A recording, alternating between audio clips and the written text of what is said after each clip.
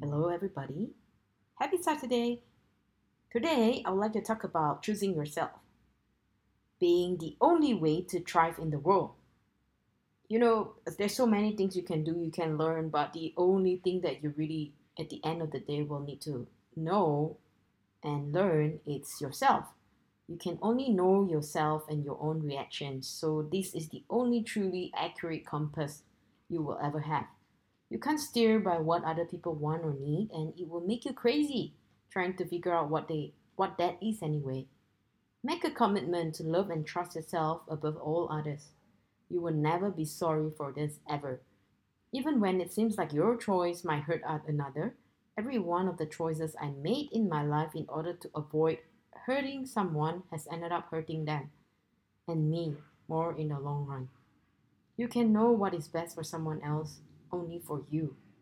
Choose you.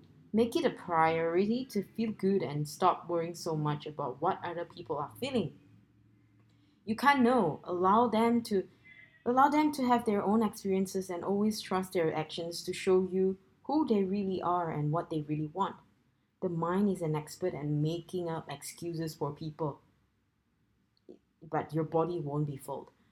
Like it's true that just using my own mind, I will tell you I'm the expert at making up excuses for people. Those who hurt you, you just find reasons to cover it up, just so that you remain in your comfort zone.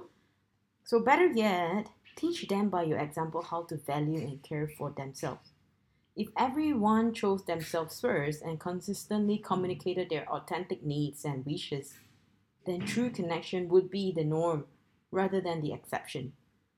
Wouldn't that be beautiful? Of course, it's beautiful, but nothing is perfect, as we all know. However, what makes us one step closer to that is just being authentic. When you're out of your body, you can't be true to yourself because the body is a doorway to your essential nature, who you really are at the deepest level.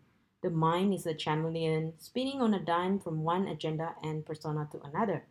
Your body is an unwavering star you can follow through the darkest night. When you come home to yourself, you experience a deep peace and a knowing that it feels so exquisite you will never want to leave.